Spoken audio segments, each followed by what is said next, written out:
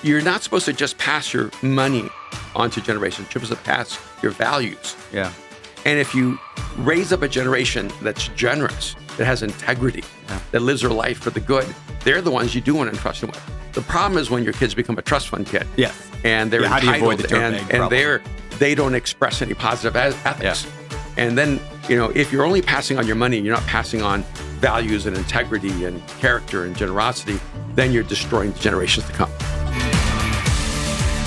Welcome to A Better Life with Brandon Turner. That is me, where world-class guests share their wisdom on building a better life. Join me as we explore the habits, the actions, and the beliefs that have guided their journey with the aim of helping you apply those lessons to your own. We set our sights on a better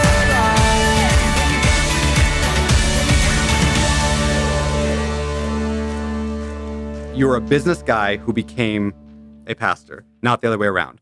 So maybe we start there. What does that mean? Well, I think part of it is that people see things so segmented. Yep. And if you're a husband and a father and an employer, and they're all segmented, you're probably living a really broken life. And you need to really live an integrated life. I didn't grow up in religion. I didn't grow up in church. I grew up irreligious. I didn't have anything against religion. I just didn't have anything for it. And my mom studied Buddhism and then became Jewish and born into a Roman Catholic world. And so we went on a spiritual roller coaster the whole time growing up. I became a philosopher in college. I would have never said I was an atheist. I would have said I was a mystic. Okay. I believed there was more than the material world, but I didn't know what was there. And it was always searching. My earliest memories of searching for God were probably when I was 6, 7 years old and really desperately trying to figure out if there's any meaning to my life. And so when I became a person of faith, when I had a life-changing encounter with Jesus, I didn't know being a pastor was a career. I thought it was just an expression of your passion and calling and gifts and talents. I didn't know I could communicate. Yeah. And no one knew I could communicate. Could you communicate then? Strangely enough, I could. Okay. I didn't know I could. Yeah. I was super shy, incredibly introverted, really socially reclusive. Yeah. And I lived in my inside world. I was in a psychiatrist's office by the time I was 12 years old, in and out of hospital for 6 months. And I was so introverted that I just didn't know how to interact with people in the outside world. And I had relatives who didn't even know. They would joke with me, "Can you talk?" Yeah. I could be silent for 3-4 days without even realizing I hadn't said a word. And so when I became a person of faith, and now I've discovered something that has given me meaning in life, I, for the first time, had something to say. I felt like something I wanted to talk about. And I think that's where, for me, communication became really essential. I wasn't a person that needed to be on a stage. Yeah. I was a person that was happy to talk to a person one-on-one, and that seemed to work really well. And then it went to 1 on 10, 1 on 100, 1 on 1,000, 1 on 10,000, 1 on 100,000, and it just kept expanding. But for me, I was always just talking to one person. Yeah. I've been a pastor, but I've never called myself that as a career. Yeah. Or nor my core identity. My core identity is, that I'm Erwin. I have a relationship with God, and I'm here to create and make the world better. And it can be through art, it can be through film, it can be through fashion, it can be through starting Mosaic, our church here in Los Angeles, or it can be through working with elite performers in the business world. It's all the same to me. It's all just an expression of life. Do you get a lot of pushback, or whether online or in person, of you shouldn't be focused on money, you shouldn't be focused on business, you're about God, you should be doing that only? Do you get that criticism at all? Of course. And I realize most of those people are ironically Christians. Yeah. People who are not Christians never have a problem with it. It makes sense to them. Yeah. People who are Christians want to tell you who you should be. And I always think to myself, wow, did those people actually read the Bible? Because Joseph actually became the most powerful man in an empire that was anti-God. Yeah. And so did Daniel, and Moses became the leader, the founder of a nation. When you look at people in the scriptures, especially the Old Testament, they all rose to massive prominence. They actually had incredible wealth and power and influence. And Solomon, who is considered the wisest man who ever lived, was also the wealthiest Israelite who ever lived. Yeah. And God didn't seem to have any conflict between living a life that he called him to live and living a life that created incredible wealth and well-being for other people. Oh, the craziest thing is when I design clothes, there are a million people who make Christian T-shirts. Yeah. I make $10,000 jackets. Yeah. There's a difference, and then you get all this criticism going. Why would you make a jacket that's so expensive? Yeah. It's not accessible to all of us, and you're just going after whatever money. And I go, wait a minute. If I make a $30 T-shirt, to make money, I'm making money on people poorer than me. Yeah. If I make a $500 jacket, I'm making money for people who are of my income. Yep. But if I'm making a $10,000 jacket, I'm actually pulling money from the wealthy to pay for the work of people who are tailors and sewers and pattern makers. People don't seem to understand how economy works. And that's my biggest critique a lot of times of Christians, is that a lot of the critique is really a huge amount of naivety about how the world actually works. Yeah. And so I actually make high-end clothes because I didn't want anyone thinking as a pastor I was trying to sell clothes to my constituency. Sure. Yeah. No one at Mosaic can afford my clothes. And I love that. And also I have a particular sense of calling to create things that are beautiful and elegant and extraordinary. Yeah. And so I don't really have any interest in creating things that are average. Yeah. I have a master class called Art of Communication. It's $5,000. Yeah. And of course, there's a lot of criticism. Yep. Going, well, why don't you make it for $50? And I go, because I do not create $50 products. Yeah. I just don't. Yeah. I wish I did, because that would really scale. It's the $50 product. It's the $250 product that actually scales. Yeah. The $5,000 one doesn't. It filters the person who's serious about becoming a world-class communicator. Yeah. And so I use it as a filter to find people who are determined to become the best. And that's pretty much what I do in everything I do. Yeah, that makes a lot of sense. I used to be very against, I do a lot of real estate. So I buy a bunch of real estate, and I taught real estate on a podcast for a long time. And we were me and like the whole company, the podcast was very anti, don't pay for education. Don't pay for it. You can get it for free.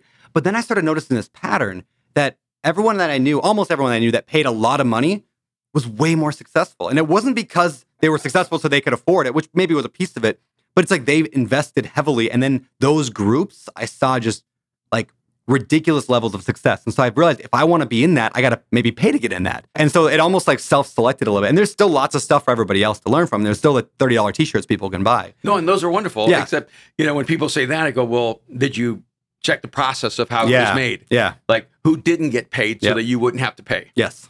Ooh, that's a great question. Yeah. See, when I'm making something that's really expensive, I know everyone in our entire process is being paid extremely well. Yeah. And so I don't mind charging the end consumer so that everyone else can have a really good livelihood. I don't know why, but a lot of faith thinking is magical thinking. We just hope everything just happens magically and happens, in an ethical way. You have to work to make things ethical. Yeah. And that actually costs. Yeah. Yeah. I love Mosaic. Like, I don't have to pastor. Yeah. And I think, in fact, when you see a lot of I don't want to go into that too much, but a lot of pastors who fall. Yeah. A lot of church systems that just collapse all around you. It's usually because their entire identity revolves around being the pastor of a church, and their entire economy is. Yeah. And for me, for the first 30 years of pastoring, I don't think I ever made more than $30,000 a year. Yeah. And that would be included entire package. For the first 15 years, I never made more than $16,000 a year. Yeah. And so it was more of a tip, and I lived in LA. Yeah. I had to work and I had to create wealth. I had to take care of my family. And I'm really grateful for that. If I had a church that could have funded me and paid me whatever it was worth, I don't think I would have had the hustle and the drive and the innovation and creativity to create other things. Yeah. I find that to be a great tension. I tell church starters when they're going to go start a church, move to a place and start a career. Yeah. 100% agreed. Yeah. Get a job. Yep. Like, do something that integrates you into the city. Don't get funded and then feel like you're going to be relevant to that area. Yeah. Because everyone's going to ask you, where are you getting your money? Yeah. And I can say, hey, I do this, I do this, I do this. And it was so much fun, even starting Mosaic. Everyone knew I was a futurist. Yeah. And I got paid to be a futurist. And I would work with universities and companies, organizations that I would come in and help them understand what was happening in the world and how to meet the future at its intersection. Yeah. And it gave me so much credibility when I walked up on the platform and talk about Jesus, because they knew I wasn't paid to talk about God. Yeah. That's cool, man. Yeah. There's this, in a related way, the idea of building wealth. I get this criticism constantly, and I'm sure you do as well. And it's this idea, anytime I post on Instagram, I bought a new rental property. I get somebody, and they're always Christians, that will say, when's enough, Brandon? Like, when is enough? Like, why do you need another property? Why do you need another apartment building or whatever? Like, launch some product. Why do you need another thing? Like, as if Christians are not supposed to have wealth. You mentioned Solomon, you mentioned all that. So how do you balance that? How do you balance, I like to create, and maybe there's a I don't call it a game, but there's fun to creating something that then the world wants and then pays you money for, right? How do you balance that and that desire for wealth with also the fact that there's so much needy people out there? How do you do that, and how do you advise people on that? First of all, I think that we need to understand people are not the same. Mm-hmm. And it's not even a biblical idea that everyone was designed with the same gifts or talents or intelligence or ability or even energy. Yeah. We're all just different. And someone says, Brandon, when's enough? Really the truth is it was already too much for them. Yeah. And they don't understand what drives you. And you can say, well, when there's no more poverty. Yes. Yeah. See, when there's no more need in the world, then enough will be enough. Yeah. But until then, I'm going to keep creating. Yeah. I'm going to keep generating. And I'm going to keep being a generous person. And there's also this other dynamic of there's just the challenge. The big story in the Bible is about David killing Goliath. But then I think his 4 brothers were later killed. Yeah. There's only one verse on it. Because once one person kills a giant, killing giants becomes normal. Yeah. And Brandon, what you're doing is you're killing giants. Yeah. And what happens when you accomplish something, it helps someone else go, oh, if he can do that, I can do that. Mm. I love being the person that proves that something can be done. Yeah. So I know when I started 30, 40 years ago, no one thought pastors could be artists. Yeah. No one was starting churches and nightclubs. And no one was naming their churches just one word like Mosaic. Yeah. All this stuff I was considered a heretic, right? And now there's a whole generation of guys, pastors who are designing clothes, pastors who are musicians, pastors who are artists, pastors who are entrepreneurs, pastors who are creatives. And I know I was seminal in that journey for them. And they're better than me. I just, just because you're the first one doesn't mean you're the best one. Mm. And I knew so many times in my life that what I'm doing is not just to break me free. I'm doing it to break someone else free. Yeah. When you sell one more house, when someone's going to sell that house. Yeah. Why shouldn't it be you? Yeah. Right? Yeah. And what's the solution? Have someone who isn't generous, or someone who doesn't have faith, or someone who has really bad intentions. Sell that house. Yeah. And it's so much better when it's a person who wants to live the life to make the world better. Yep. I want you to sell a lot of houses, and I want God to expand your generosity. Yeah. And that to me is the better question. Yeah. Yeah. And at the end of the day, we can't take it with us anyway. So I think people get this idea that the wealthy people will just keep collecting, and then it just goes in the family. Maybe a lot of times it does, right? What are your thoughts on where does your wealth go? Assuming you continue to build wealth, you're smart with your money, you invest it. By the time you're ready to pass away, you probably have a substantial chunk. Where does that go? To your kids? Do you give it away to somewhere else? What does that look like? What's interesting is that people who are Christians and believe the Bible don't seem to believe the Bible when it says you should pass your wealth to generations. Mm. That a wise man actually gives it to his kids. Yeah, passes on to children, grandchildren. I think it's perfectly biblical and actually incredibly healthy to pass things on to generations. Mm. What are the options? Who gets your money? The government? Yeah. Right? And I'm going... Which for most people, that's the case. Yeah, I'm going, the last institution I would ever trust with my money to do something meaningful with is the government. Yeah. And so I'm going, okay, who am I going to give it to? Someone who is going to use it for their own greed? You're not supposed to just pass your money onto generations. You're supposed to pass your values. Yeah. And if you raise up a generation that's generous, that has integrity, that lives their life for the good, they're the ones you do want to entrust them with. The problem is when your kids become a trust fund kid. Yes. And they're how do you avoid the dirtbag problem? And they don't express any positive ethics. Yeah. And then, if you're only passing on your money, you're not passing on values and integrity and character and generosity, then you're destroying the generations to come. When Solomon writes in Proverbs, he's actually talking about passing on wisdom and passing on wealth. I hope my great-grandchildren get the benefit of the hard choices I make today. And the idea that the world should be equitable is not even a biblical concept.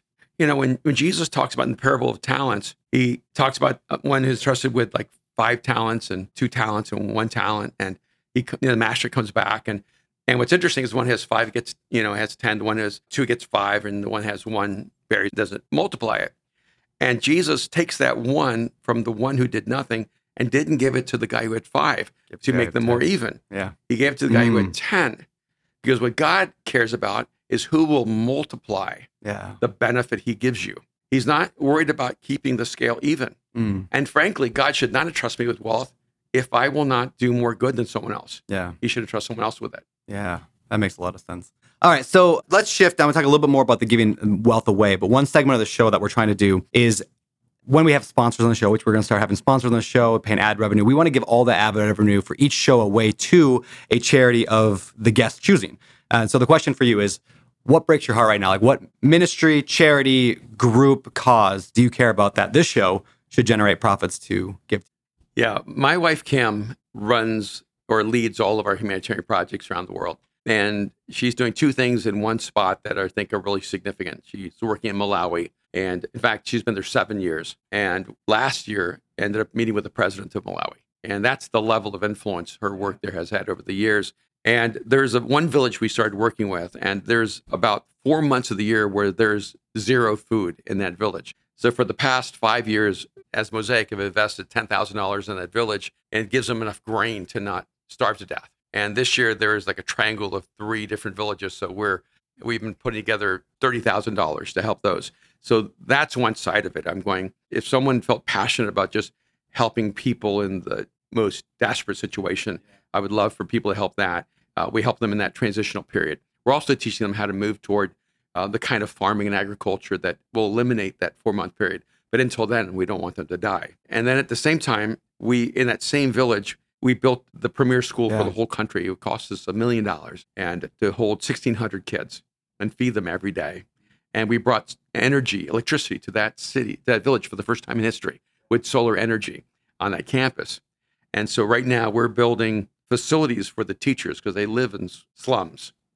And so the teachers who are teaching the kids now have this beautiful school. We didn't want them to be living in slums next to this really nice school.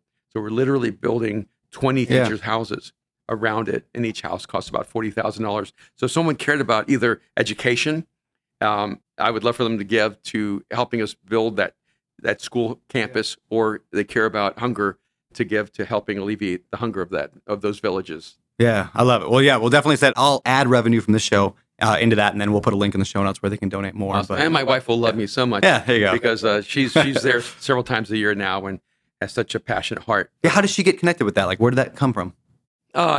She's been all over the world, and she was working on projects in Bangladesh and India, Syria, Lebanon, even Ukraine. She was there in the middle of the war. Wow. And she was invited to go see what was going on in Malawi, and they went and started looking at different places in the country, found a village that was just completely overlooked because they didn't have enough mineral value or geographic benefit for anyone to help them. They just picked probably the most dire village in the whole country and said, we're going to transform this one village. Yeah, this is going to be our thing. Yeah. Oh, that's powerful. And it was pretty cool. I was there last year meeting with the chief. She meets with like 40, 50 chiefs from all the villages, and they consider her a chief. and she is. And so she sits at the chief's table and she listens to them, and they tell her what they want, what they need. And it was actually because Chief Chaliza, when they asked him, what do you want? He lives in a squalor, and he could have said, I would like a new home, and he said, please educate our children so that they can have a better life than us. And that's where building this school actually was born. Yeah, it's powerful. It reminds me of the starfish analogy. I'm sure you've heard that, right? Like, sure, of course. Yeah, the little kid on the beach throwing starfish and says it matters for that one. Yeah. You might say, oh, that's just one small village and one small country in the giant world. But to those kids, the 1,600 kids at the school, what a difference that makes for them. Yeah, and because of that work, that's how we've ended up meeting with the president and with the cabinet and with people in parliament. And it's amazing how if you bring transformation just in one place, the light shines in that darkness. We all talk about Jesus all over the country. It's amazing. Yeah. Okay, I got one more Jesus question for you, and then we'll go into some business stuff and entrepreneurship, all that good stuff. Your kids, you have 2, correct? They both seem to be pretty good kids. Like, I mean, they're grown up now, right? But they're adults now. They're adults now. But you got 2 children. They're grown up. They love Jesus. One's a singer, right? A musician. And then one works with you here on the podcast. I got 2 kids, 6-year-old and 3-year-old. And my biggest fear in life is that they grow up not knowing Jesus. Like, what did you do right? What advice do you have for a guy like me? Like, how do I raise and for those listening to the show that don't follow, Christianity or Jesus, but you just have good, solid kids that you did something right? Despite building multiple businesses, I'm sure you were busy. How did you do that? And what advice do you have? Yeah, we also have a foster daughter named Patty that we raised for 12 years. Oh, cool. We brought her home. One day, my wife said, go bring Patty home today.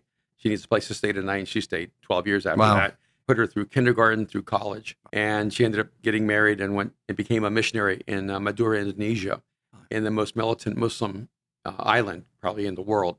And I remember when she was in high school, she came home one day and said she was going to become a Muslim. And Kim freaked out and went nuts and everything like that. And I sat down with her and said, okay, well, let's study Islam. and let's see what you need to do to become a good Muslim. And Yeah. I walked her through the whole process. And one day she came back and goes, I don't think I'm going to be a Muslim. And so some of it, and I tell that story is because you just can't panic. Yeah. you know? Yeah. And when Aaron was probably maybe not even 10 years old, we were driving the car, and he said to me one day, Dad, I don't think I would be a Christian if I was not being raised in a Christian home. Mm-hmm. And I said, why is that, buddy? He goes, well, I just have too many questions and doubts. Yeah. He's 10. Yeah. Right. And so inside of me, I feel this turmoil, right? But I just stayed super calm driving. And I said, oh, doubts and questions, those are okay. I have those too. Yeah. And he goes, you do? And I go, oh, yeah, I have so many of them. You can have those and still really believe in Jesus. And he goes, I said, and they got quiet. And I said, so what do you think you're going to do? And he said, well, I've already met Jesus, so what can I do? Like that. It was almost like a resolve of what can I do? I've met Jesus, but I have all these doubts and questions. And Mariah and Aaron are different. Aaron was questioning like from day one. And Mariah, she has a universe of faith. Like, I think Mariah has more faith than I'll ever have in my life. Like, she just believes deeply. It resonates with her soul at the deepest level. They're different people. I just related to them differently. But I think the main thing is I like my kids. I don't just love my kids. Like, I like them. And I wanted to raise people that I liked. If I have to interact with them, I want to like these people. Yeah. And I knew that the only way they were going to see God was through me. I really believe that if they trusted me, they would trust God. If they thought I was safe, they would believe God was safe. Mm-hmm. If they felt that I listened, they would feel like God would listen. Yeah. And so my biggest advice is just realize that you're the singular reflection of God in their life. Mm. And if you are like harsh and judgmental and condemning, and they're never good enough, and you get angry when they don't get an A because that makes you look bad. Yeah. You get out of control, or you lose your temper, or you spank them out of anger. That's how they're going to see God. Yeah. If you're inconsistent to what you say, to what you do. My kids will tell you, I don't think this is true, but that I never told them what to do. And I never told them not to drink. Yeah. I didn't tell them not to do drugs. I didn't tell them all that. I just told them what to do, not what not to do. Mm.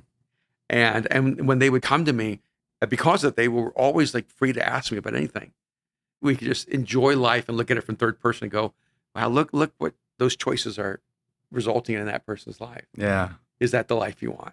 And it was almost, and they say, what do you want me to do? I said, no, I'm not going to tell you what I want you to do. I want to pull out of you what you feel you should do. Yeah. And I would force them into an ethical dilemma where they had to choose for themselves. I felt like if I choose for them, I'll make them weaker.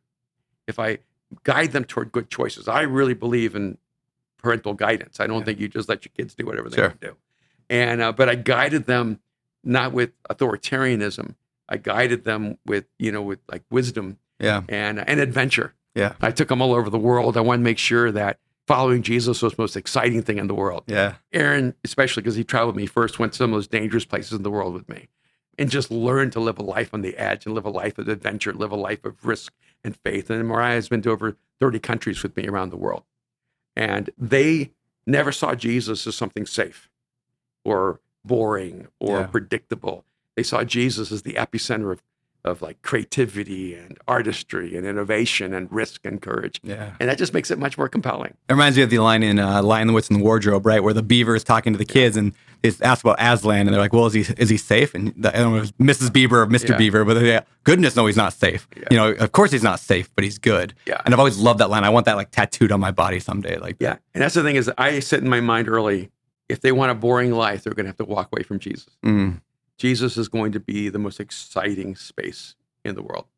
Yeah. Now, how does that reconcile with those who look at the Christian faith and they're like, no, I just see stuffy people go to church on Sunday, usually judgmental, and then they go yell at the waiters at, Red Robin after church. Like, how do you reconcile like that? Because that's not the Christian faith. That is for some people, and it's not for others. So how do you view that? Like, how does somebody make faith more dangerous? Yeah, I think the reality is that we tend to look at people as segmented expressions, but there's something more integrated. Like, there's a huge number of people who are what would be called early majority, late majority people. They're not innovators, not risk takers. They really are prone toward leaning towards safety and security and comfort. Unfortunately, American Christianity has created churches that draws those kinds of people to church. Yeah. So when you look at the church across the board, it looks like a very safe culture. Yeah. And a part of the reason is because people who are really driven, passionate, intense, ambitious, they're almost pushed out of the center of the church. And so what people are seeing are the really safe, predictable, kind of boring, bland, mundane expressions of not Christianity, of life. Yeah. But they happen to have God. And I think it's really important for people to do what you're doing, to be a new expression of what it means to follow Jesus, to be courageous, to be risk-taking, to be ambitious, to be passionate, to be creative, to be crazy. Yeah. And so that people go, oh, no, that's what Christians look like. Yeah. And that, for me, is the only solution, is for us to live bigger. Yeah. Yeah, I've said that actually for years. Is like my ministry, if you can call it that, is I just want people to know that like there are such things as not weird Christians, or like boring. Like it's okay to go and make millions of dollars trying to invest in property, or build a side company, or whatever. Like go do extreme sports. Like you can do that. Like you said earlier about being a pastor, it's okay to be both. Like you can be a Christian and have a cool, epic life. And I think once I give people, like my thought and my theory is, once I give people permission that it's okay, they might look at Christianity in a different light. Yeah. And that's all I'm like, okay, I don't need to convert you and sit you down and yell at you. I'm just like, this is what I believe. And I have a cool life. And I live in Hawaii and I do surf. Like, that's cool. Like, you can do that. Yeah, and by the way, if people who love Jesus and want to live lives of integrity and want to live lives that reflect his character, if they're not those people who create billions, people are going to be convinced that only unethical people can create billions. Mm-hmm. And they're not going to see the other pathway toward that kind of success. Yeah. And that's why it's so important for people who do have faith and are grounded in their faith to achieve at the highest level possible.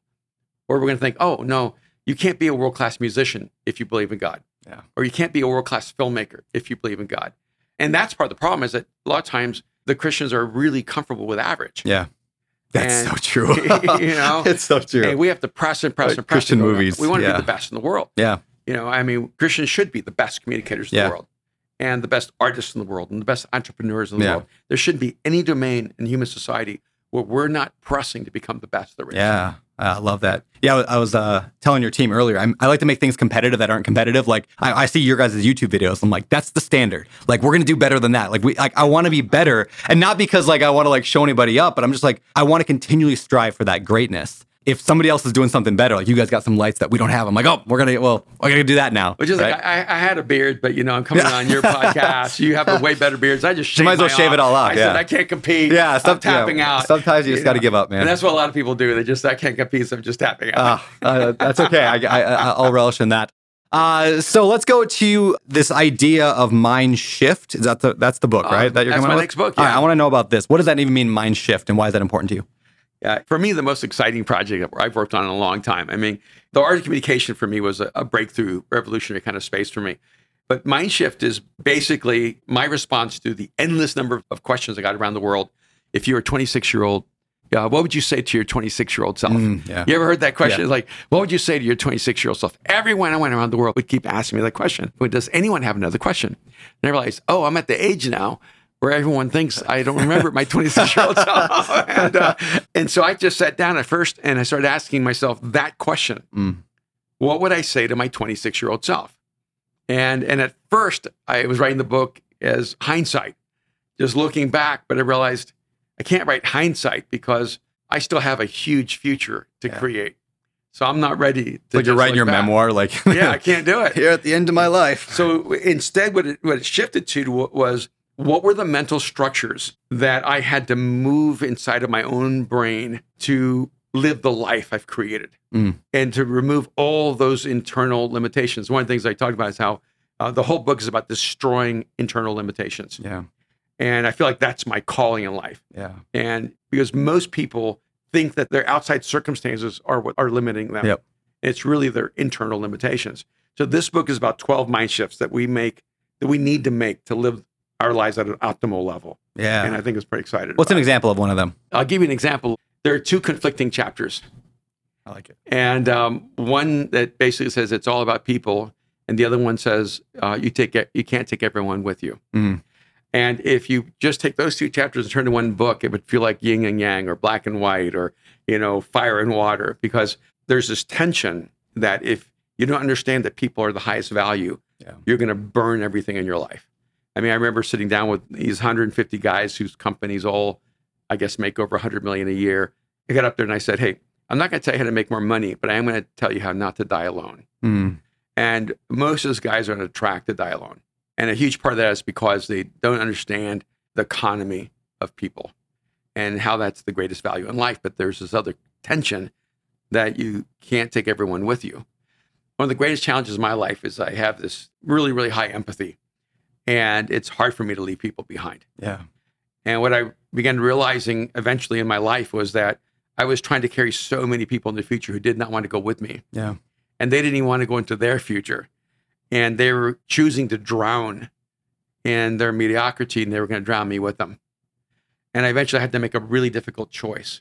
I can't save them. Yeah. But they can drown me. And do I cut off the line to move into a future? I'm using a really harsh metaphor. Ocean training, when they drop helicopters to save people from ships or boats that have crashed, and there's people in the water, they're taught to save the people who are swimming toward the helicopter, not the people who are frantically swimming away from it. You can't save the people who don't make the choices to move toward their best future. And having been a pastor for, 40 years, you feel a moral obligation to save everyone. Yeah. You feel a moral obligation to bring everyone with you. And probably the greatest pain in my life and Kim's life has been all the people we invested so much in who eventually said, hey, we're out. Yep. And we realized we just spent 5 years or 10 years thinking that eventually that person would grow. And they never made a choice to grow. Yeah. And then this consultant once told me, one of the most dangerous things you can be is a person who tries to make someone something they don't want to become. If you see someone and, they have addictions and you want them to be clean, you can't make them clean. They have to want to be clean. Yeah. If you love someone and they are satisfied with mediocrity, you cannot force them to want excellence. And if you want people who are trapped in their past, you can't force them to go into a future. And so I think one of the more challenging chapters is even the one just trying to figure out who are the people that you carry with you no matter what, and who are the people you have to leave behind no matter what. Yeah. And I think that's one of life's great tensions. Yes. How do you do that? I mean, how do you, let's go to the drug example, right? So there's a lot of people addicted. I mean, you work a lot of inner city stuff here. There's drugs are everywhere. Somebody doesn't want to, do you just leave them? Do you stay at arm's length? So how do you deal with situations like that, whether it's drugs or other issues? When I spent about 10 years working with drug cartels, and people don't really know that about me that much. I feel like we need to dig in on that. We need to dig in on that, but okay, keep going.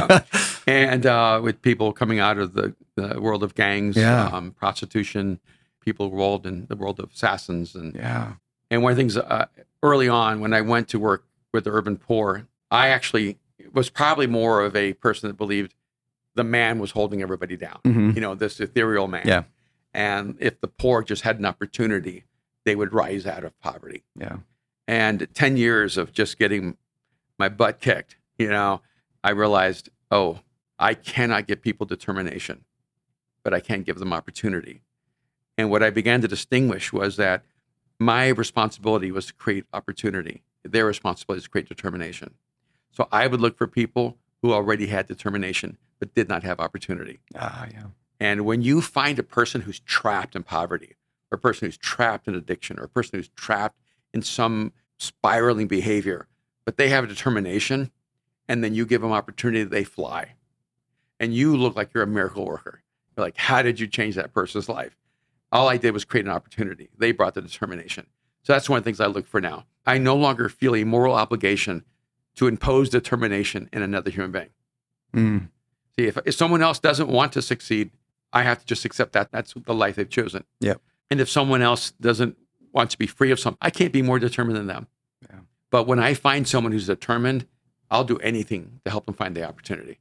Yeah. Good buddy of mine lives out in Maui. He owns a big construction company. He was just telling me this, his strategy, all his team, his best people, his COO, all his best people came from out of prison because he would look for the people who had chain and determination, and they would never have opportunity. He gave them the opportunity, and now they're thriving, and the loyalty that leads to. It was an incredible story to hear. Our campus pastor in Mexico City, Emerson Nawatney, he was in federal prison for at least 5 years, trying to sell 7 kilos of cocaine. He should have had, I think, 7 life sentences. Wow. And I think he was out after 5 years and was sent back in for 2 more years. And when we met him, he had really, his identity was still, he was an ex-con. Yeah. But I saw his determination. This guy was living in San Diego, driving to LA every week to volunteer with me. I saw this guy just unwilling to not be present. Yeah. Any opportunity he stepped into, anytime we invited him, he was there. And then he's so artistic and so creative that I began giving him projects. Hey, let's create this. And he would, with his own hands, design tables and chairs and, and even if he didn't know how, he'd figure it out. Yeah. And over time, he started a campus with my son in Venice Beach, and that thing just erupted. And then he came to me and said, I want to go to Mexico City. And him and his wife and their little boy moved to Mexico City without any team. And within probably 2 years, had 2,000 people coming to their campus in Mexico City, because that guy had been through just the most incredible hardships in his life and was still determined to live a different life. All he was looking for was opportunity. Yeah. On a much less drastic scale, when I look at my, 2 businesses now, probably more than that, but 2 primary ones, a real estate one, we have almost, I don't know, call it almost $1 billion of real estate that we own. My COO of that started as an intern. He was an intern. He was 25 maybe at the time. And I gave him, I saw determination. He was working a full-time job. And then every break he was out there on a laptop trying to analyze deals for us for no money. And I give him a little bit more and a little bit more and a little bit more. And now he runs the company. In fact, the other company as well, same thing, started as an intern. So now I've got these 2 multi-million-dollar operations that are both run by former interns that just saw opportunities. So have you found that in your case as well, where a lot of your best people came from just proving themselves? Is that a path that you've seen? We've never hired from the outside. Yeah.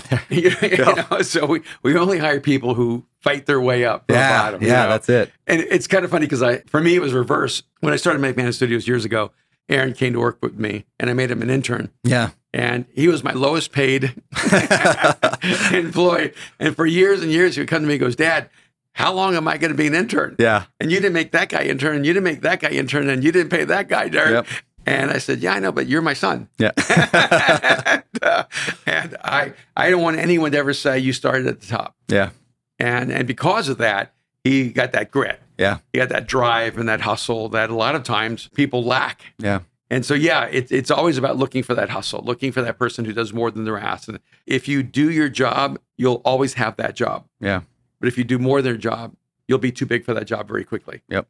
And that's what you want. You want the person who's always volunteering to do more. Yeah. That person's asking, is there anything else that needs to be done? Yeah. That person will become so valuable that you'll give them the company virtually because you're like, I can't do without that person anymore. Yeah, and that's what happened, especially I gave my COO, my real estate thing, just more and more equity. Yeah. Now he'll make just ridiculous amounts of money because he just showed up and just continually drove more. Yeah, almost everybody I have hired internally somehow, whether internship or some low level, and they rose up. So, and I think I tell a lot of entrepreneurs this all the time, is there's a great quote in the that book Minority, or the movie Minority Report with Tom Cruise, where he says, this one crazy guy says, in the land of the blind, the one-eyed man is king. Mm-hmm. I don't know if that's a real quote from somewhere else, but the movie says it. And I've always thought that in entrepreneurship, if you have a successful business, even moderately successful in anything, you are a king to all those people who are younger, usually, that have dream of entrepreneurship. Yeah. So if you can find those people, basically bringing back the apprenticeship model into modern business, I think is something that's not been enough of. But I'm just fascinated by it. I think that, Well, I mean, right now, if you want to learn, you can learn. Yeah. I mean, you can get a PhD course just on Instagram. Exactly. Go on YouTube, you'll figure it all out. But I'm sort of going, man, if this was available when I was, 23, I think I could have changed the world by the time I was 27. I mean, it's you just have so much access. Back then I actually had to read books and go to libraries. And, there was no computers when I was growing up. You can't just ask Chat GPT to tell you the answer. So I was in the library reading, the books I needed, and borrowing books, and I didn't even have the money to buy books back then. Yeah. Now you can just grab everything. It's incredible. Yeah, it's wild right now. Hey, yo, it's Brandon. This is that ad spot we mentioned earlier. Like you heard, 100% of this week's ad revenue is going toward a charity of the guest choosing. So here's that ad spot. By listening, you're making a real financial impact on the world.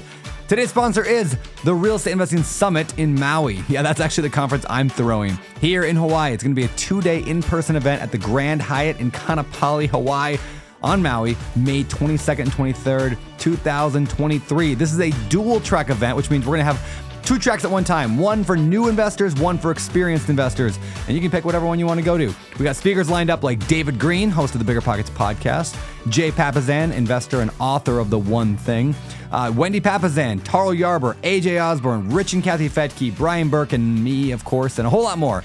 And while this event is part of the accountability mastermind I run called the Better Life Tribe, we're actually opening up the few remaining tickets for the general population right now. So yeah, that actually means you can come if you hurry and get your tickets. And you should if you want to lean into investing in real estate to fund your future. You'll network with speakers and attendees. You'll get a ton of knowledge and wisdom about strategies and tactics that are working now, and you'll make some great friends at the same time. Now look, we only have 300 total spots for the event. This is not one of those huge 2,000-3,000 person conferences where you're gonna get lost in the crowd. This is intimate, powerful, and life-changing. But because it's small, it's also gonna sell out quick. So for more information, if you wanna come, I'd love to have you. Go to reimaui.com. Again, that is reimaui.com. You mentioned futurist. You said, I'm a futurist. I'm like, what does that mean? I'm assuming that means you care about the future, but what does that mean to you? Yeah, I think that there's been an evolution of my work from starting as a futurist to now being a mind architect, where early on I had some good moments where I was really accurate in predicting cultural trends and movements. And so early on before people were talking about it, I would start predicting things like the elimination of the middle class, the economic bipolarization of American society between the rich and the poor. Now that would create a different kind of class system and cultural conflict, and how there were 40 years ago I was predicting America would move toward tribalism, toward like the far right, with like white supremacy, far left with socialism, communism. These are things I was predicting in my 20s.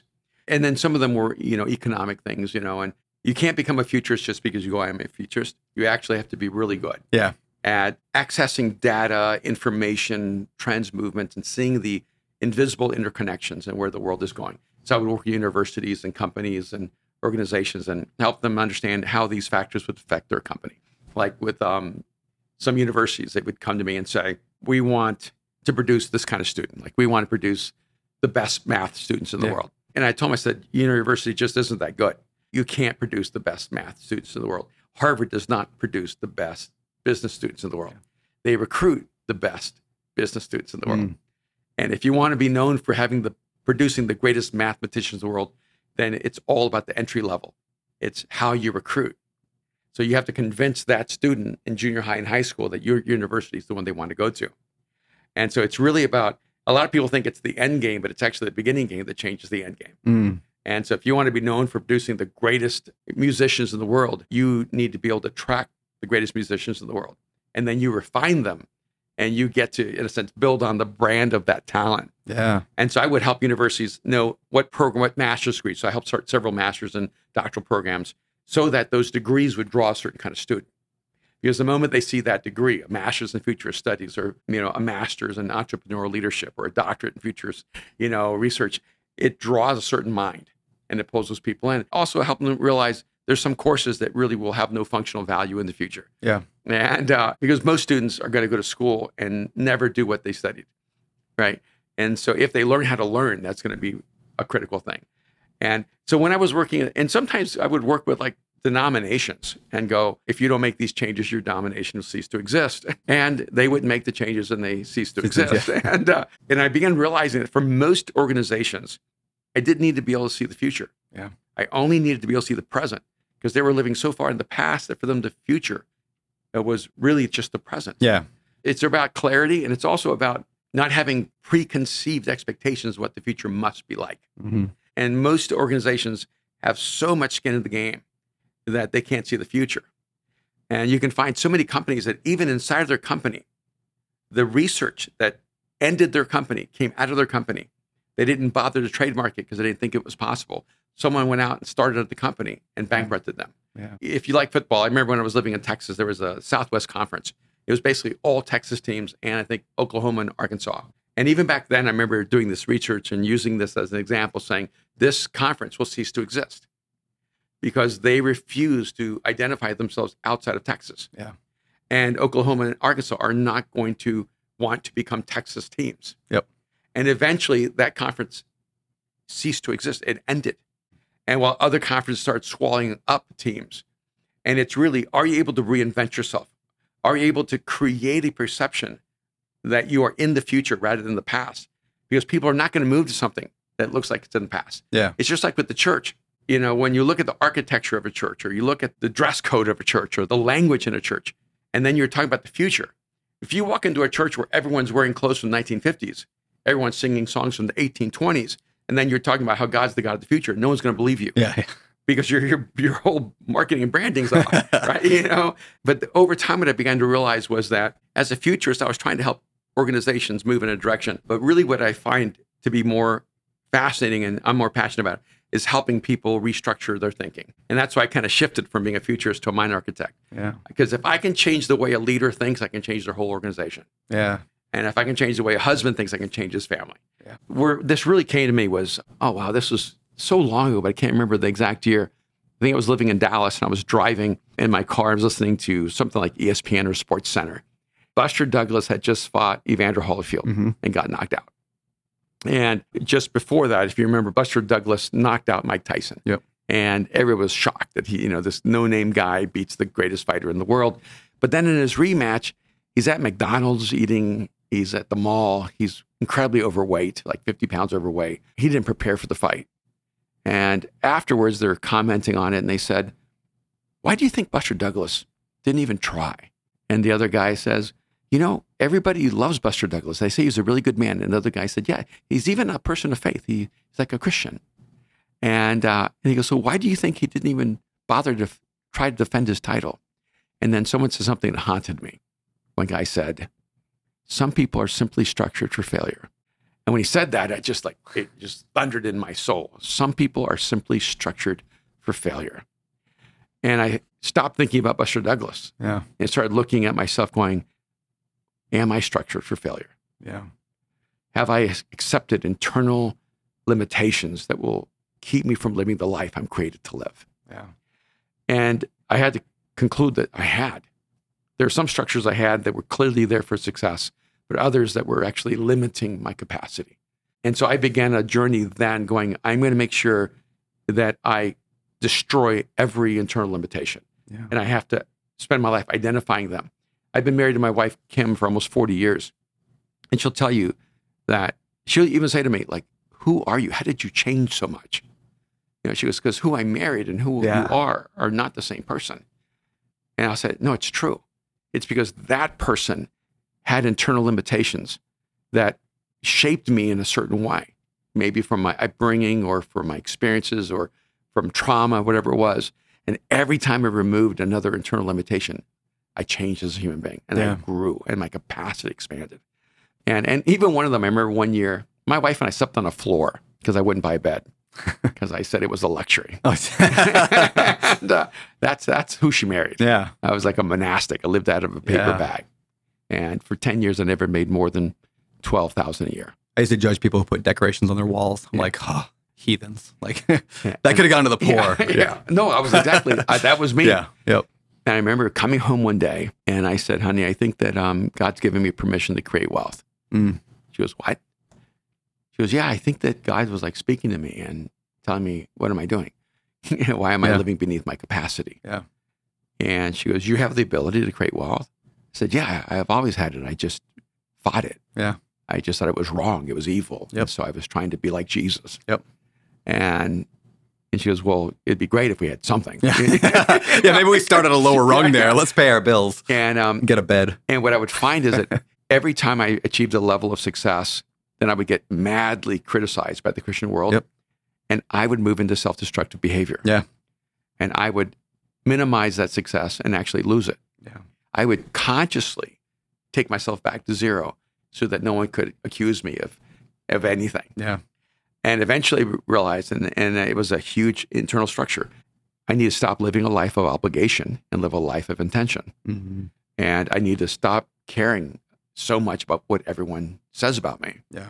It sounds easier than it is. Yeah. Especially when you're a pastor. You're trying to represent Jesus. I didn't really care about what they said about me. Yeah. I cared about what they said about Jesus because of me. Yeah.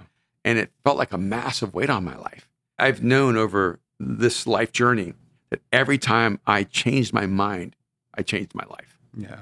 Yeah. And that's what this book is about. And that's why I think Mind Shift is is really significant because it's incredibly practical. It's gritty. It's down to earth. It's not like these ethereal formulas. It's just really simple things that get into our heads. Yep. Like Christians should not have wealth, or you should not have wealth, or that rich people are bad. When I was growing up, I had a friend whose parents owned a very successful plumbing company, and I judged them because they had a house cleaner, and I was like, rich people with a house cleaner, and for years I judged them as like the rich people who were too lazy to clean their house. And it wasn't until years later that I realized they weren't so rich they could afford to hire a house cleaner. They were rich because they hired a house cleaner, because they had a different mindset. When I shifted my mind into that, I was like, oh, what if I hired people to do the lower dollar per hour tasks so I could focus on higher? All of a sudden, my income went up. I'm like, oh, that was an internal limitation, not an external one. And my wife was an orphan. She grew up in a foster home from the age of 8 to 18. She had nothing, and her clothes were Salvation Army. Wow. Yeah. And so we had that in the mix of our marriage and of our relationship. And I remember even that same conversation at one point where she would say, why won't you fix the stuff around the house? Or why won't you mow the lawn? Or what? So I used to, but there's several factors here. One is if I mow the lawn, I'm taking that hour to do something that if I was doing something else, I would be able to pay for 100 people to mow the lawn. Yes. Secondly, if I'm mowing the lawn, I'm taking a job from someone who their best job right now is mowing a lawn. Yeah. Now, I'll give you an example. This week, we're living in a home and didn't have a very big yard, but I paid someone from El Salvador, because I'm from El Salvador, and I want to help people who came from my background. Yeah. And he was mowing my lawn. One day I walked outside. He was crying. So what's going on? He said, someone just came and stole my lawnmower and my edger. And I said, oh, I'm so sorry. And he goes, and I just replaced them. They were stolen last month. Oh, no. So I said, okay, we're going into business together today. Yeah. And I funded his company. And then I taught him how to scale his company. And then the first day he came back to mow my lawn, he said, no, don't pay me. I said, no, you're my business partner. You can't afford not to be paid. No freebies. And not even for me, not for anyone, And I remember 3 years later, he dropped by the house. He wasn't mowing lawns anymore. He bought a house. Yep. And he had all these employees that were mowing lawns. And when we moved to a bigger house with a bigger yard, he goes, oh, I can't do that. I can't manage that. The yard's too big. And that's when I'm going, no, you have to learn how to scale. Yeah. So you're going to scale with us as we scale. And I love that. And I think if we just thought in terms of everything that you don't have to do, that someone else does have to do because that's how they bring food home. Yep. It's actually an incredibly ethical thing to do, to employ people. So my wife always employs people. I mean, there are times we have, 15, 20 people she's paying. Yeah. And because one, she becomes everybody's friend. Yeah. And they're all in our home and they're eating with us and they become a part of our lives. And for me, one day we were walking down the street and there were these two construction workers, clearly immigrants, with a paper bag, eating a sandwich out of it. And I said, how people say, there by the grace of God go I? Yep. I said, that's not my statement. That was me. Yeah. I was the guy working construction. I was the guy eating my lunch out of a paper bag. I was the immigrant who was working the hard physical labor job. That was me. And now we're walking to our house. Yeah. And it's different. But because that happened for me, not only do I know it can happen for others, but I want it to. Yeah. That's powerful. Yeah. I've had a mindset coach for 6-7 years now. Every other week we meet together. And people ask me all the time, like, what do we talk about? Why do I do it? I'm always like, I don't know, but it's working, right? Like some of the limitations I've had, things like I don't deserve to be wealthy. I don't deserve. When I started working with them, I was in a tiny little 800 square foot house, like in like the rainiest part of the country, up in Washington State, and like that's where I thought I deserved to be, right? And now, like I've got obviously a little bit different life now, but we just keep breaking through these limitations, and all of a sudden I'm able to grow. And if you look at the business world, I see like, this is a framework I'm playing with right now, but there's like 4 things that really drive a business to grow. If you think of a table, I like the idea of a table, right? 4 legs of a table. And if you wanted to lift the whole table up, your business to go, you got 4 legs. And the 4 legs, and I'm gonna give them all an M because I'm trying to be a pastor and put a framework to this, right? You got money. So the company makes money, or it's profitable, you raise money, whatever. The money side of the business. You have the marketing for leads, how do you get people, business, whatever. And then you have the management, all the internal, external management to get to go. But like you can do those 3 just fine, but your table still tips over if you don't have the 4th, which is mindset. Like if you don't have the right way to think about it, your business cannot elevate and cannot grow. Just the idea of hiring somebody to push you on the mental side of your business is one of the greatest investments I've ever made. So I'm excited about your book. Oh, thanks so much. Yeah, one of the things I found, I think on two sides. One is that when people are uber successful, like, in the billions, they're really bored. Yeah. A lot of times. And one of the things I discovered by accident was they just like access to good thinking. Yeah. And I realized, oh, wow, I actually have a commodity. Yeah. And which was one side of the table. But the other side of it is that there is never a place where people no longer have challenges. Yeah. Like no matter how wealthy people are, no matter how successful they are, they're still fighting stuff. Yeah. I remember years ago, I was in New York with a woman whose company was at a few billion. She asked me to come in and give her a day to consult with her. And it's never just a day, but it always starts like an hour and then it goes on forever, right? And I remember she was walking me through all these different things, this project and this project and this project and this project. And she goes, I just can't seem to finish any of them. And if with each one of those projects, she had a friend that she kind of was helping and a friend she was doing it with and a friend she was doing it with. And I said, I know you're not a football player, but it seems to me like you get everything to the 1 yard line and never score a touchdown. And she goes, yes. And I said, well, I know why that is. And she goes, well, tell me why, because that's what I've been trying to figure out for the past, multiple years. And I said, I'll be right back. I said, I gotta take a break. I came back and I said, I want you to know that even though we've been meeting for half a day, I've known this from the first 5 minutes. And she goes, why can't I score? And I said, because you don't really care about any of those things. You only care about those people. None of those projects matter to you. Yeah. And so if you actually score a touchdown, you'll lose the people because they'll succeed and they don't need you anymore. And then she started cussing at me and said, you knew this the whole time? And I said, yeah. She goes, I don't like people playing with me. And I said, no, actually, it took me 1 minute to know the solution. It took me 6 hours to get you to be able to hear it. And that's the challenge, is that when you're working as a mindset coach, a lot of times actually know right away. Yep. Because you've been doing this so long. Yeah. It takes a while to get people to the place where they can hear it. Yeah, you would have walked in and said that right away. She would have, okay, thanks, get out of my office. Yeah, Yeah, you have to like move all the pieces on the table, right? And no, I agree. I mean, but I think it does start there. It starts with the mindset leg of the table, right? Yep. Because you have to decide that you want to do something that matters. Yeah. And I've never been one of those people I'm just not driven by money. Yeah. And I know people who make money who are driven by money. It's what fuels them. Yeah. I love freedom. Yeah. I was thinking this morning that I think probably my optimal reward for the work I do is I get to live the life I want. Yeah. I get to choose what I do during the day. I get to, have such immense freedom. I've been to 70 countries around the world. I love to travel. I get to meet new people. I felt guilty for living this life. And then the other side of me is I've worked really hard for this life. Yeah. And so the only way I think I can alleviate some of that guilt is try to help as many people as possible live the life they long to live. Yeah. I have a friend that I was talking to about a week ago. He's in my house and he asked me, hey, what do you see in me? What could I be doing to scale? What could I be doing to maybe do more? And he's one of the kindest people I know. I really love this guy. I enjoy him tremendously. And I just said, you've never asked me. I've been your friend for a long time, and I never imposed my views on another person. I said, you're the kindest person in the world. You're just not dangerous. He goes, what? How do you take that? And I kind of tapped him on the chest, and I said, I just always wanted you to be a little bit more dangerous. I just wish you would take some risk and be a little more fearless and fail somewhere. Yeah. Lose something. I said, but you have a great life. You're a great husband, great dad, and you've built a great family. Yeah. I'm only answering this because you asked me. So you have to decide, is the life you have enough? And if it is, then celebrate it. Yeah. And then if you feel like you're created to do more, then we'll talk some more. Yeah. And he's been texting me going, maybe I'm just designed just to do this. Yeah. And I said, your problem is that you're a great employee. Yeah.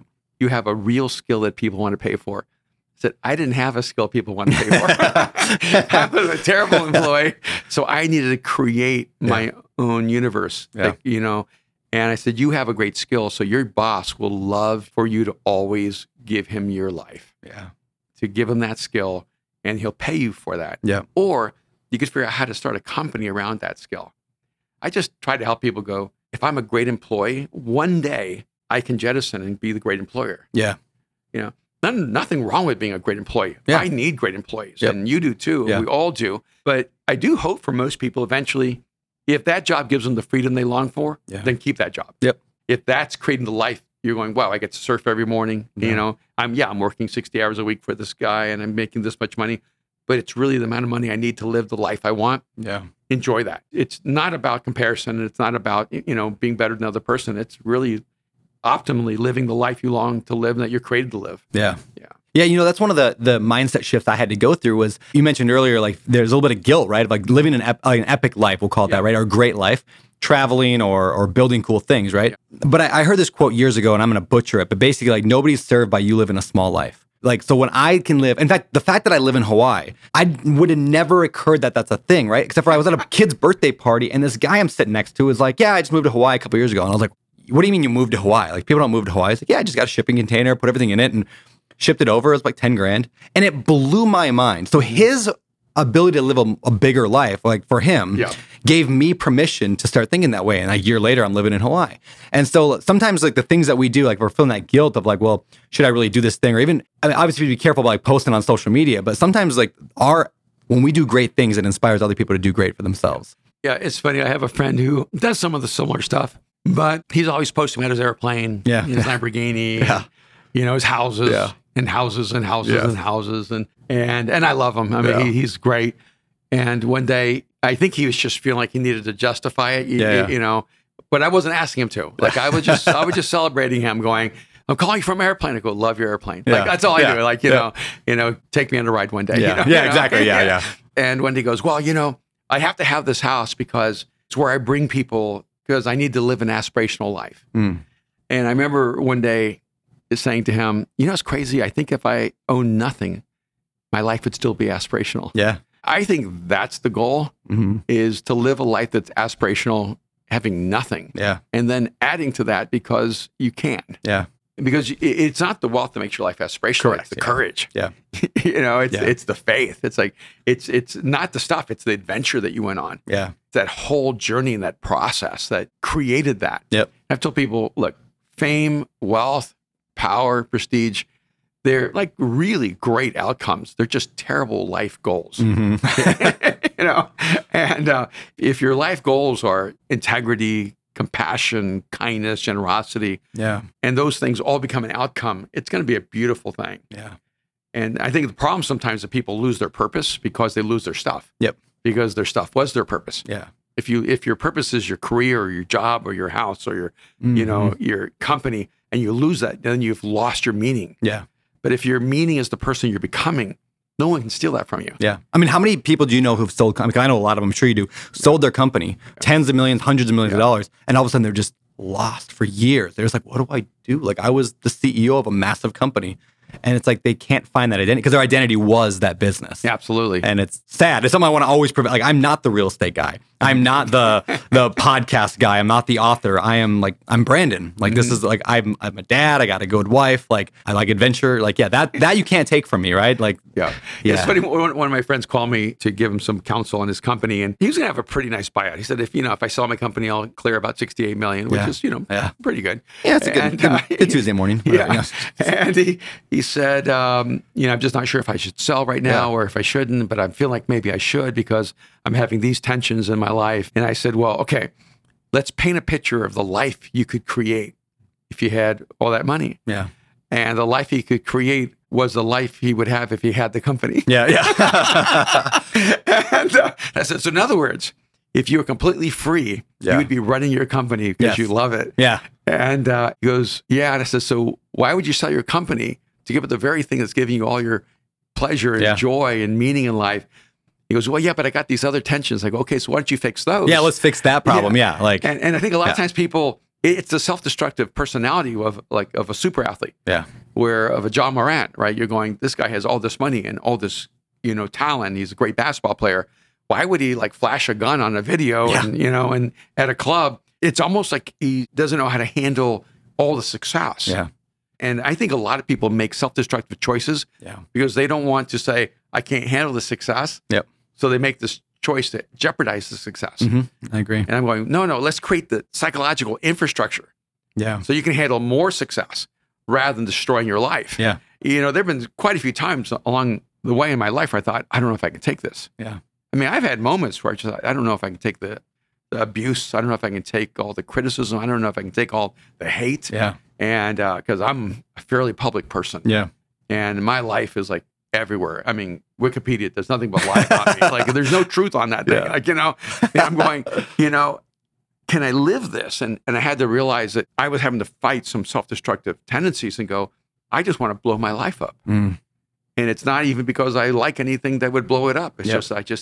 I'm not handling the pressure of this. Yeah. And fortunately, I've been able to, at each time, make the psychological and spiritual shifts and go, okay, Jesus isn't saying any of these things about me. Yeah. Oh, yeah. Because I actually really do believe in Jesus. And I'm going, he's like really good with me. Yeah. And even when I'm doing bad, he's good with me because he chose me when I was doing terrible. Yeah. So I can't really upgrade his affection for me. Yeah. And I've had to really learn how to create that perimeter of input Yeah. in my life. And I think it's why now I'm 64, been married 40 years, have great kids, and starting another career. Yeah. And every 10 years of my life, by the way, I've started a new career. Mm. And when I became a writer, my first book won an award. When we had our fashion company, one of our fashion lines won the Equidomani Award in the first year. When we did commercials, first commercial came out #1 ad rate for the Super Bowl. Wow. Like each time we moved into a new career, we broke new ground and people thought it was crazy. And it's because I dreamed about it for a long time. Yeah. I turned it into a hobby, then started playing with it until I realized somebody would pay me. And then I ended up turning it into a career. Yeah. And that's why in this journey, I go, I'm not done. If I live 3 more decades, I'll have 3 more careers. Mm. Yeah. And because every 10 years, I want to challenge myself. I want to keep expanding, I want to keep growing. I want to keep destroying more of those limitations. There was a great episode of the Derek Sivers was on Tim Ferriss's podcast, probably a decade ago. It was forever ago. But he tells the story, and I still remember it. He's like, there's a donkey in the middle. He's a starving and thirsty donkey, right? And on the left is water, on the right is food. And so he looks to his left, and he looks to his right, looks to his left, looks to his right, and then eventually falls over dead because he can't make a decision. And he uses that, and he turns it to the idea that people oftentimes are stuck in this, what do I do with my life? And he brings us this amazing mindset shift for me. And that's why I still remember it. He said, you can do a different thing every decade and have like 9 lives, 9 different careers, and do an entire, a decade is a long time. So I love that you brought up decade, because when I look at my life, my life has operated in decades. I mean, I'm not still a fairly young guy, but from 20 to 30, it was my wife and I grinding, buying little rental properties. And then from about 27 to 37 was me like building this real estate podcast that I was on. And now I'm in this new decade. And I'm like, for the next 10 years, I'm going to do this better life thing because this is super cool. And this is where my passion is. So it's okay to have multiple things and not try to cram it all in at one time. Then it doesn't work. Yeah, I think that you can live a lot of lives in one lifetime. Yeah, that's it. And enjoy it the whole time. Yeah. And so if we remember, especially us, like we will likely live a lot longer than our parents. Like the technological advances will probably, so maybe I'll live to, 120. My kids might live to 140. Who knows, right? Like, we can hope. But like we have long lives ahead of us, and we'll probably be healthier, I'm hoping, at the end of our life also than like earlier generations who by 50, they were already like too sick and overweight to do anything. Yeah. So hopefully I'll be healthy till 90. So we'll have a long life. It reduces a lot of the stress of having to do everything. I can tell you this at my stage of life here at 64, that 2 of the things that are really important for me are, one is mental agility. Yeah. And the other one is mental toughness. Yep. And with mental agility is to stay curious, to keep learning, to keep growing, to not feel as if you've already hit some pinnacle of knowledge or learning or insight. And I'm more curious now than I've ever been in my whole life. And I feel like I'm learning more, and I feel like a novice. I feel like I'm just starting and in my life, and I'm so excited. The other part of it, though, is mental toughness. It's going back and sometimes fighting fights you had fought before and won, but then kind of lost ground. Yeah. Like I told my wife at 65 this August, I want to be in the best physical shape of my life. And it's hard. I mean, I've torn things and broken things on every part of my body. Yeah. And I mean, from torn Achilles to brain damage to broken jaw to, just everything. And so and remember the last time I think I tore my hamstring, and I thought to myself, I don't know if I can recover from this. Like I literally had an internal challenge of going, I think this is the one that brings me down.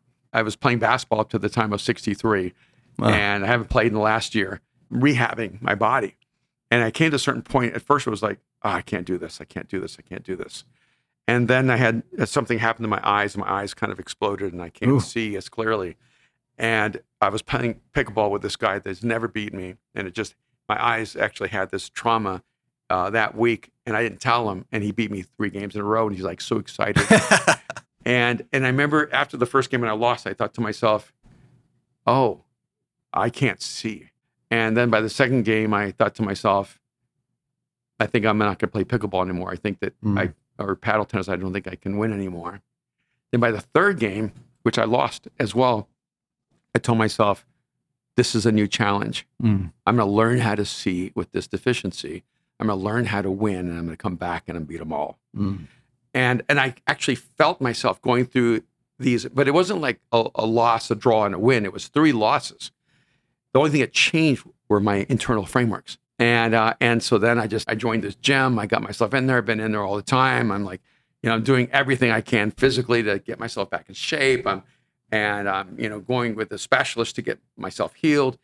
You just have to be tough enough to endure the pain. Yeah. And that's something early on I learned in my life, was that if I can see pain as a threshold between average to greatness, it will change my life. And most people see pain as the threshold of their capacity. I see pain as the threshold of my mediocrity. Those 2 things, as you grow older, mental agility and mental toughness, will carry you for decades. That's powerful, man. Yeah. All right, well, I want to start moving us towards the end here, and I'm going to shift to this last segment, inspired by actually a mutual friend of ours, Lewis House. So Lewis, he's really good at asking these questions. And like when we hang out, he'll say something, instead of saying, hey, what's the best food for lunch today we can go eat? He'll say, what are the 3 best things you like in Maui? He always asks this 3 question. I'm like, why does he do that? And it's because like, I don't know why he does that, but it works actually really well. So I'm going to throw that at you. I got a couple 3 questions to ask you. First of all, what are 3 things you've done in the past, we'll call it year, that has given you a better life? Could be a new habit, new action, a new mindset, a new something that you've implemented in the last 12 months. 3 things that have improved your life. I think one of the things I've done is I've surrounded myself with the highest caliber of people that I've ever been around with in my life. I just gave myself permission to have friendships with people who want to be my friends that I never gave myself permission to. Yeah. And so, I'm friends with guys like Lewis, and guys like John Gordon, and guys like Ed Milet, and guys like Paulo and Jamie Lima, both as a couple of their powerhouses. And I know it sounds weird, but you have to give yourself permission to realize. Someone called me, a guy named Edwin Ariave, he's a wonderful guy. He said, Ed Milet's been trying to contact you for years, but you just haven't responded. Would you give him 30 minutes? And I realized I'm spending so much of my life trying to help everyone who's drowning that I'm missing opportunities with people who are really thriving. Yeah. And being around them changes me. Yeah. The multiplier effect, right? Like if you can help Ed, who goes on his podcast and broadcasts it to millions, what an impact you can help make versus a one-on-one. Yeah. And so when I did his podcast, he said it went out to like 6 million people. Yeah, it's just crazy. It's when he kind of came out with his faith, and it was like a beautiful thing. And we've been friends ever since. And I feel a little greedy. I started these 2 masterminds, and they're really with just people I love to hang out with, Oh, I did the same thing. And they all just joined in. I said, well, I get to spend time with these guys. It's kind of incredible. That's one thing. I think I just gave myself permission to have friends of the highest caliber in the world. Yeah. I think a second thing is I've consecrated a lot more time to focus on keeping myself well. I'm such a driven person. And I think last night I had 1 minute of deep sleep. And I've been averaging about 7 to 8 minutes. And so I've always had a sleep kind of disorder, but it's just a lot of it. My mind won't stop, and I'm driving and I'm thinking and I'm creating. And so I'm just giving myself permission. I go into this little gym where no one knows me and listen to books. And so, the last few weeks I've been listening to Mindset by Carol Dweck and listen to Ed's book, The Power One More, and John's book, Training Camp, and Patrick Lencioni was also a friend, 6 Kinds of Geniuses. And I've just been... So I get to do multiple things. I'm in this gym. I'm working out. I'm by myself, which I need time alone. I'm learning. I'm listening to books, and I'm restoring myself. So that's the thing. I'm just giving myself permission. I'm not being greedy by spending a couple hours a day on my own physical and personal health. I'm trying to think what the third thing might be. That's why Lewis does the 3 things, right? Because the first one's usually easy. The second one's a little harder, and the third one's like, I just don't want it to be boring, exactly. Because there's a whole thing around health, like, eating right. And, why somebody told me, hey, if you'll walk 10,000 steps every day, the fat will melt off. So I'm believing them. They're my guru right now. And trying to do that. Yeah, same. Yeah, what are you at right now? I'm going to find out. I'm not doing well. 2,000 steps today. Oh, it's bad. But I think the biggest thing I've done this year that has been most significant is I've given myself permission to go public about what I do. I've always just been so private about working with business leaders and entrepreneurs and coaching people and doing my private work in the business sector. I don't know why, but I've always felt like I just need to not let anybody know. And no one knows who I've coached over years and years and years. And so I gave myself permission this year. I'm gonna go public. I'm gonna live in this space. My wife sees me and she goes, "You're so happy when you're mentoring top tier leaders." Yeah. She goes, "That's where you're alive." It's just like when I design clothes, my daughter will go, "You're never happier than when you're designing, creating something." And I'm giving myself permission to things that I really that make me happy and I love. Yeah. Yeah. And I think it gives me more to bring to our community at Mosaic because I'm more fully alive. Totally agreed. Yeah. Yeah. See, Lewis has a thing, right? Yeah, The 3 thing. All right. Second set of 3 questions. 3 books that have impacted your life. Yeah. The first one is kind of obscure. It's by a writer named Robert Heinlein. He wrote a book called Glory Road. I'm not necessarily recommending it to everyone, but I read it when I was maybe 8 years old, and it's probably more of a post-college level book. Exploded in my mind the possibilities of the impossible. It's about a guy, Scar, who reads an ad in a newspaper that says hero for hire. They need to hire a hero, and he responds to the ad. And I think from the age of 8, I always believed there was a hero inside of each person waiting to be awakened. And that book takes him into another dimension, to another universes. And there are things in it that are very metaphysical, like he has to kill this org that cannot be killed. And so he shoves its feet into its mouth and he keeps rolling it in. It disappears because it eats itself. And the reason I bring that up is because I think the greatest talent I have is my imagination. Yeah. And that somewhere is maybe if I have any creative genius, it's in that space. That book seeded my mind to believe the impossible. And then Man's Search for Meaning. Yeah. It might be the second book. It was originally called From Death Camps to Concentration Camps. Really? Yeah. And because that's where, he began his journey. And that book, I think, has real significance to me because a person who went through the greatest level of pain and suffering discovered that you could live if you had a reason to live. Yeah. If there was meaning to your existence, And so that would be maybe the second book that has been the most significant book in my life. Without being too cliche, actually, the Bible is the third book. When I became a person of faith in college, I didn't know why I should believe the Bible. Yeah. I'm like, why do people follow this book? And it's kind of weird. And I didn't know how you could validate what it said about God, because it's a very hard book to bring. How do you validate whether something about God is true or not? And so what I did is I studied the Bible as an anthropology. And I said, if the Bible is accurate about humanity, then I can trust it's accurate about God. I don't know if there's a book that has ever been written that more powerfully dissects the human psyche, the human spirit, and who we are and why we do what we do. And frankly, like in this mastermind that I'm starting in May, all I'm going to do is take them through a biblical anthropology and help them understand who we are as human beings. And it's funny to me when I've been at different experiences, different events, people think, oh, what you've said is just like genius. And I'm like, actually, all I've done is pull this out of the Bible and applied it in a way that's real and true.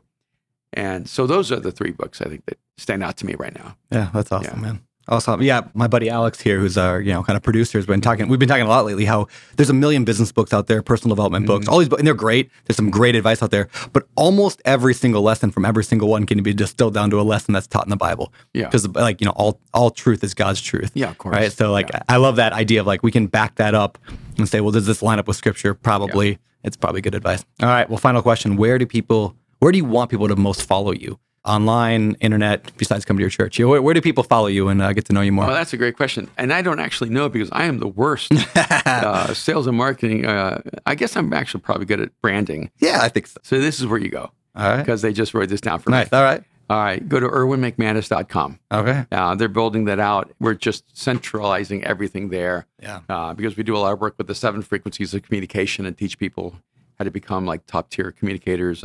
And then we're doing stuff with the masterminds and coaching, and let's just bring it all under erwinmcmanus.com, and we're working at it there. There you go. Yeah. All right. Well, thank you, man. This has been phenomenal. Better than I could have expected. So, Oh, thank man, you. so much fun. Yeah. I do have to envy that beard. But then again, We'll get you there, man. You're I an can coach you on it. aspirational person. I'll be working on it. All right. Thank you. Thank you. And that is the show. Thank you, everyone, for tuning in to another episode of A Better Life with Brandon Turner.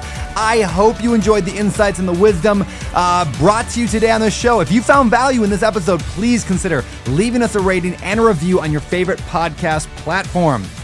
Your feedback actually does help us improve the show. We look at the feedback, I look at the feedback, and we can reach more people with our message of living a better life. Be sure to subscribe so you never miss an episode. Follow me on social, Beardy Brandon. And hey, before I go, this show is all about the habits, actions, and beliefs that can give you a better life. But in case you're interested and you want to know my opinion on what it takes to live the best life ever, and that includes some of my kind of weird spiritual beliefs maybe, check out abetterlife.com/bestlife, abetterlife.com/bestlife. Thank you again for listening, and I will see you next time on A Better Life with Brandon Turner.